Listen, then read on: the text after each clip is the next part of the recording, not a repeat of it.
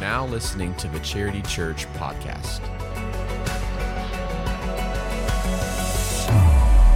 There's something about a good highlight comeback video that just gets, some of us anyway, gets a little amped, a little pumped up. If you're watching a game and you see a comeback taking place, you kind of lean in just a little bit, get a little bit excited. Even if I'm not pulling for either team, if I see a comeback happening, I kind of like, man, I'd like to see this thing take place, especially if it's against a team that I don't really like. Don't like to see it against the Cowboys, but it happens. And even if you don't like it like in that setting, if you ever go to your kid's baseball game, right? Or if you ever go to their soccer game or a football game that your kid or your nephew or your niece or somebody that's participating in, you love to see a good comeback story. There's just something about the adrenaline that gets going that we really, really enjoy. However, as good as a comeback is in sports, as much as that makes us feel good, nothing compares to watching someone's life make a comeback. I will tell you this.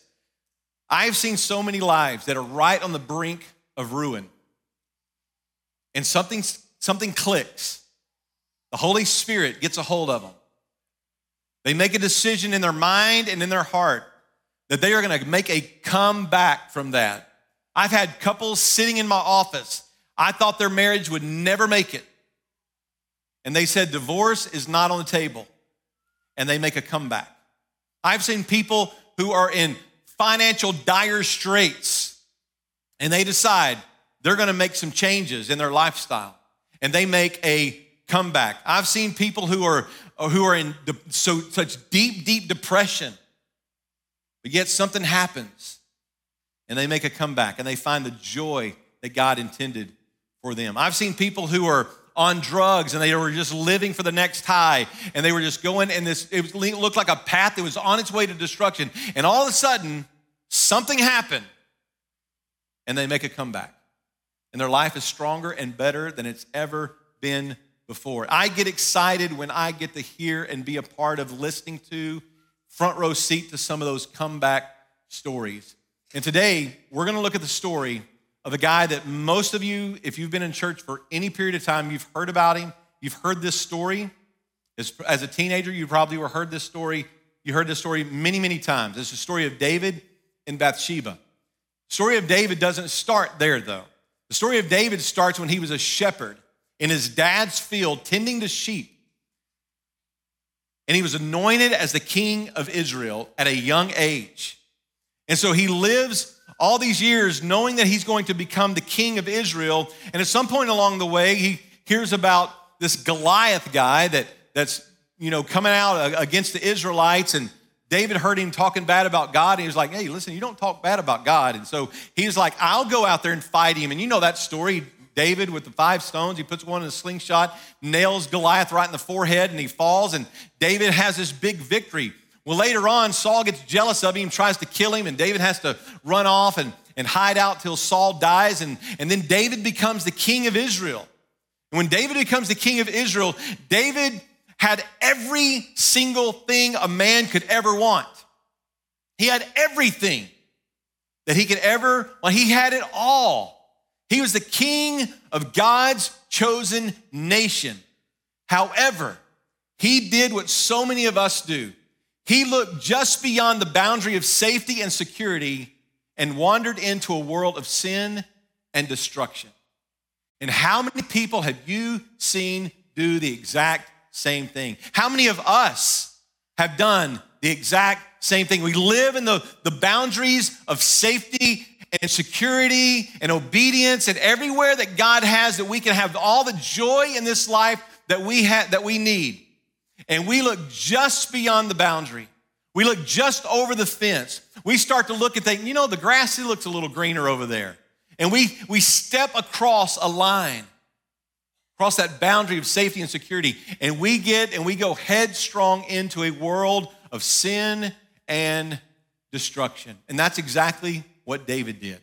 And so today I want us to look in the story of David, just a couple of chapters in 2 Samuel, and we're gonna just see this life that he lived and how it led to a near destruction, but how he made a comeback. The first thing that I want you to see about David's life is that David compromised a boundary. David compromised a boundary. He was not where he was supposed to be. That was a problem. That's where this all started. In 2 Samuel chapter 11, verse 1, here's how it's recorded for us. In the spring of the year, kind of the time of the year that we're in, the time when kings would go out to battle, David sent Joab and his servants with him and all of Israel. David should have been leading his army. David was a warrior king, which is why he couldn't build the temple. He had blood on him, so he couldn't build the temple. So he should have been leading the army into the battle, into the spring of the year, but he didn't. In the spring of the year, he did not. He should have been out. It says, and they ravaged the Ammonites and besieged Rabbah, and David remained at Jerusalem. David was not where he was supposed to be. He was at home on the couch. He was at home doing what probably a lot of us do. He was browsing Facebook, checking Instagram, watching a TikTok video, catching up on the latest news. He was doing all these things that kings should not have been doing. He probably wasn't really doing those things. Facebook and all that wasn't on back then. Are y'all awake today? Or are my jokes just that lame? Don't answer that. Just laugh and give me that courtesy laugh, okay? But he was not where he was supposed to be. And as a result, David committed sin. As a result, David committed sin. He allowed a sinful desire to take root in his life, and he stepped across the boundary that he had placed, or that should have been there, and he stepped into a place of sin. Verse 2 says, it happened. It happened. This wandering into a sinful lifestyle, he wandered into this sinful place. It happened late one afternoon when David arose from his couch, right where he was not supposed to be. He should have been leading the army into battle, but he was on his couch, and he arose from his couch, and he was walking on the roof of the king's house, and he saw from the roof a woman bathing, and the woman was very beautiful. Now listen, here's the way it was laid out. So David, in the city of David, they've uncovered this over in Israel. You can see it today. The king's palace would have been at the top of the hill. And then you would have left like that area and gone up to the Temple Mount. So David would have been the highest home, the highest palace in this whole region. So if he was on his roof, he was looking out across the roofs of all the other houses in Jerusalem. And while he was up there, for some reason, this lady was bathing on her roof. I guess that's just a place to go there to do that. So Bathsheba was bathing. I think Tom needs a raise. Y'all vote for but what happened, he arose from his couch. He wasn't where he was supposed to be. And what we need to do in our lives is we need to recognize the places in our lives that we are the most vulnerable to compromise, that we are the most vulnerable to our temptations. And most of the time, it's when you are alone and you've compromised in some way. For David, it was a couch of idleness. It was a place of solitude. It was a place where he was not being held accountable. And he was in a place that he should not have been. And he roams out on his roof, sees a lady bathing, and the sin begins to take root in his heart. He begins to lust after her. And it says, and he sent and inquired about the woman. He should have just walked back inside. He should have saw that and walked back inside, but he didn't. He started thinking about it. He started letting it take root in his heart. He started obsessing over this woman, and he starts asking about her. Who is this woman? And one person said to him, is this not Bathsheba, the daughter of Eliam, the wife of Uriah the Hittite? So there was one person who was brave enough to at least call out to David and say, David, that is a married woman that you are looking at. That's a married woman that you are inquiring about. Somebody stepped up and said something, but David did not listen. You know what David did? He coveted. He coveted another man's wife. And here's the problem with us. Covetousness is oftentimes where sin begins, right? We start to covet something. We start to want something that we don't have. We want something that someone else has. And in our world, in a culture that is obsessed with social media and status, we have made covetousness a part of our daily consumption. Used to, you had to drive around to want things that other people had. Like I remember I was selling cars for a little while, a couple of years, and there was a guy who came into the dealership, and I thought he wanted to buy a car, but what he wanted was another salesman on his in his sales force, and he was a multi-level marketer. And so he invited my wife and me to go riding one evening with he and his wife. And what he did is he took us through the richest neighborhoods in Monroe, Louisiana, and he showed us some of the biggest houses and the fanciest cars. And what he was creating in us was this idea of covetousness so that we would want what other people have, and we would be driven to join his team and make a lot of money. And, if you do that, that's fine. There's nothing wrong with necessarily doing that, making a lot of money. But this idea of covetousness is a sinful thing that we need to avoid. And that's what David did. He started coveting. Now, we don't have to drive around. All you've got to do is pull up the internet. And you just start scrolling through, and you see all the things that everybody else has. They have a bigger house. They have a fancier car. They have a perfect family. Nobody's going to show the dysfunctional family on Instagram. And you start looking at all of that, and you start coveting other people's stuff. And here's the thing. There are people on Instagram that want you to covet their stuff. That's why they post so much of that. They want you to want what they have. And it's this unhealthy idea of covetousness. And that's where David's sin began. And in matter of fact, in Luke chapter 12, verse 15, Jesus warned us against it. He said, I want you to take care and be on your guard against covetousness. Because covetousness gets in your heart and it takes root. And it starts to cause you to want the things that other people have that God never intended for you to have. And people will go broke financially to try to have what other people have. They'll go headlong into it. And so we've got to be careful that we don't let this culture of covetousness that we are so amped up about, and we just got to buy into it. It's doing something in your heart. It's doing something in my heart that I have to guard myself against, as Jesus said. So that's where David's sin began. And so David did this. He sent messengers, and he took her, and she came into him, and he lay with her. So not only did he covet, now he's committed adultery. He's committed adultery with this other man's wife, and she got pregnant. And so David's like, oh no, what am I gonna do? I know what I'll do. I'll have Uriah, her husband, come in off the battlefield. Surely any man that comes in off the battlefield wants to sleep with his wife. So he says, hey, you go and enjoy your wife. And so he goes in there, but he's like, I'm a man of war, and I'm not gonna do that because my men are out on the battlefield. So he does not sleep with his wife. And so as a result, David says, I've got to do something about this situation. So he says, put Uriah on the front lines of the battle. Tells Joab to do that. Put him on the front lines of the battle so that he'll be killed in battle. And you know what? Uriah was killed in battle. So now David's coveted, he's committed adultery, and now he's committed murder. I mean, you see how this is going?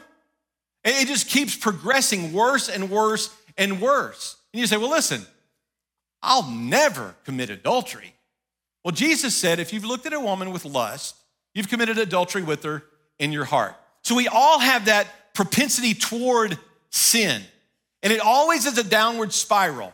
Sin always takes you further than you ever think it would take you.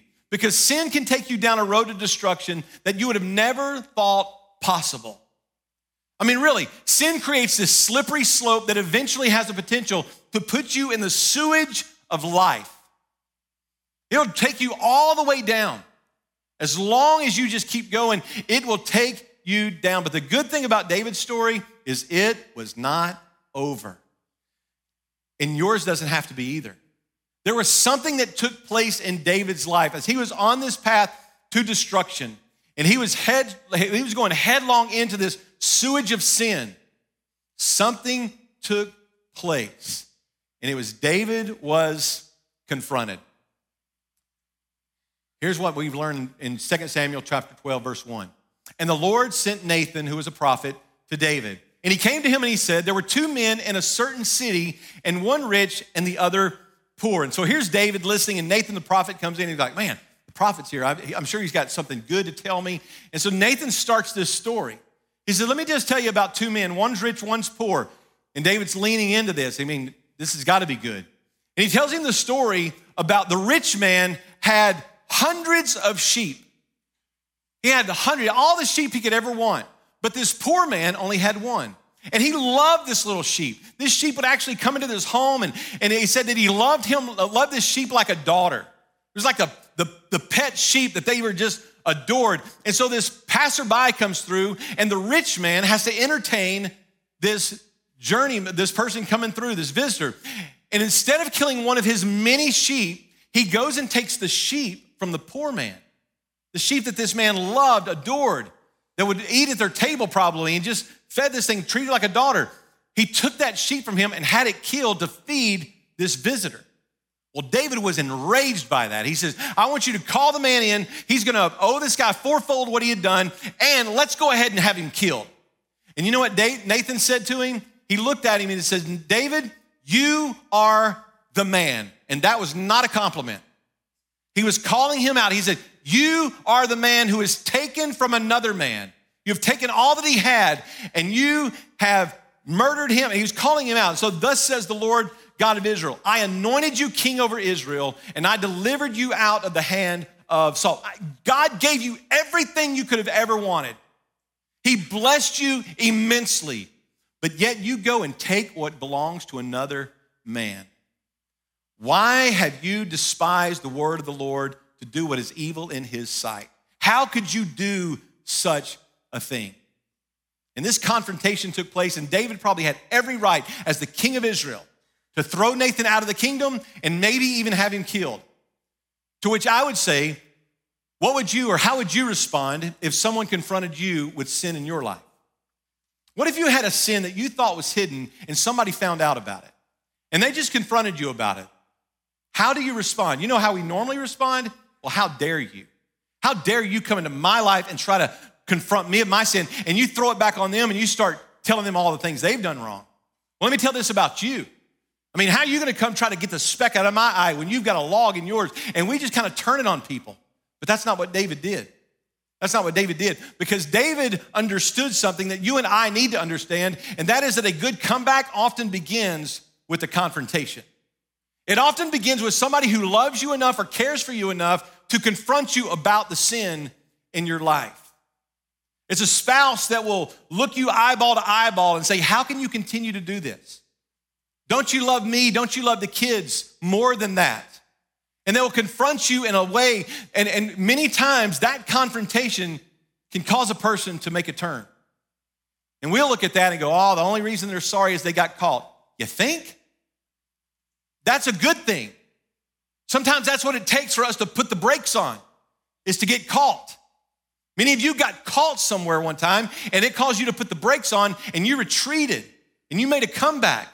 So I think it's a good thing when people are confronted and they're caught. And so David was confronted, and as a result of that, David confessed his sin. Here's what happened. David said to Nathan, I have sinned against the Lord.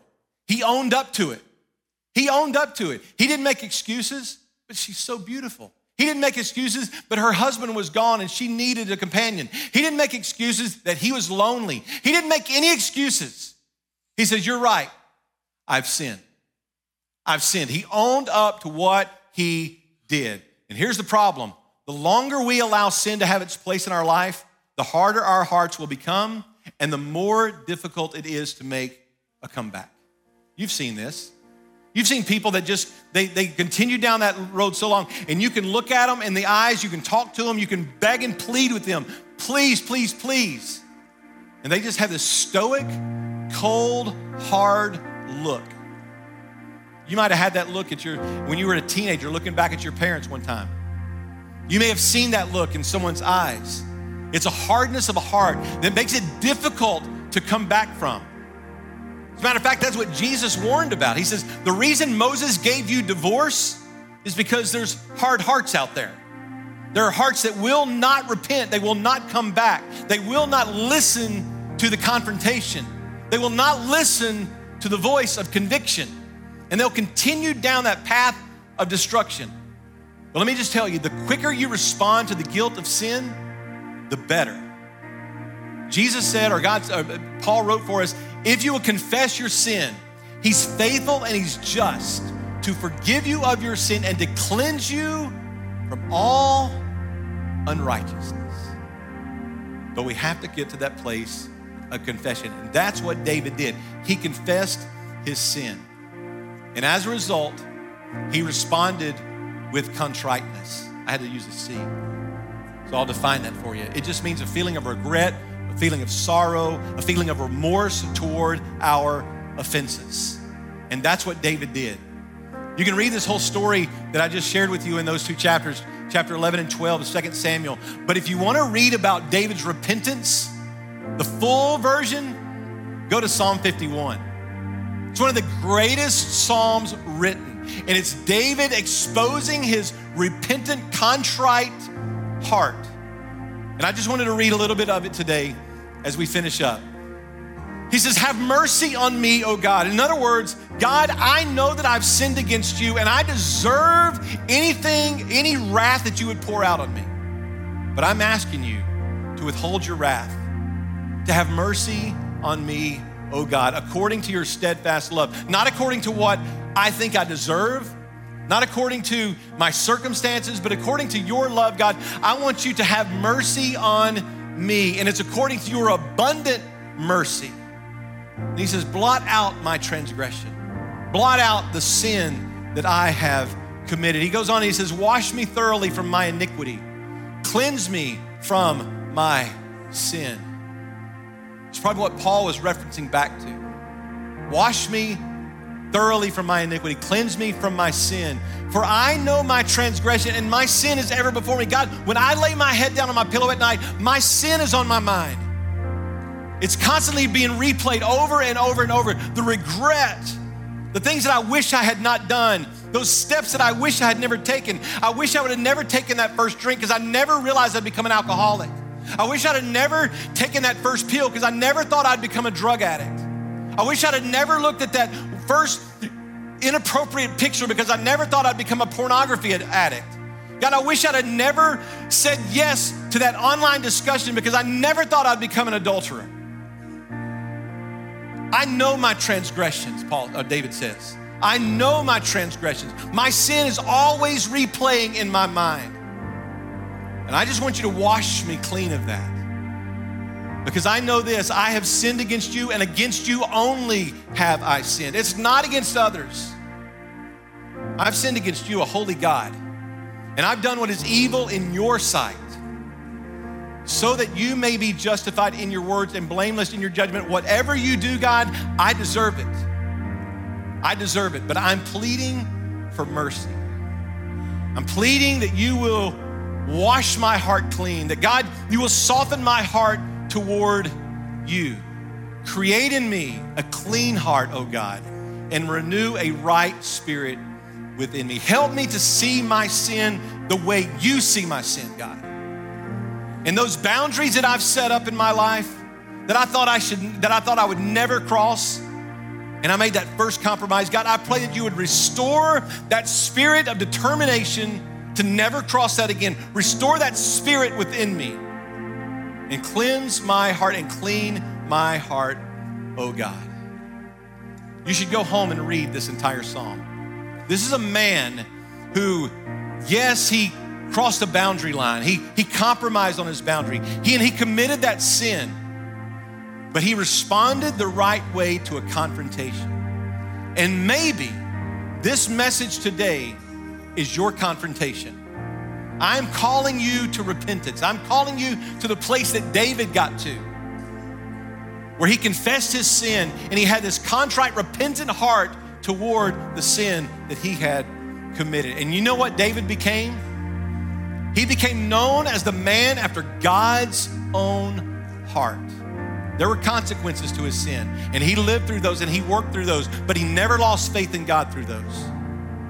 And he lived through the consequences, and on the other side of that, he pursued God like never before. And as a result, you and I are reading psalm after psalm after psalm in our quiet time, in our devotions, and we are inspired by the Psalms of David, a man who went to the deepest places sin could have taken him, but he made a comeback. Your story is not over. Wherever you are, put your foot in the ground and determine, I'm making a comeback. I'm gonna come back from this, because a comeback often begins with the confrontation. Let this be your confrontation.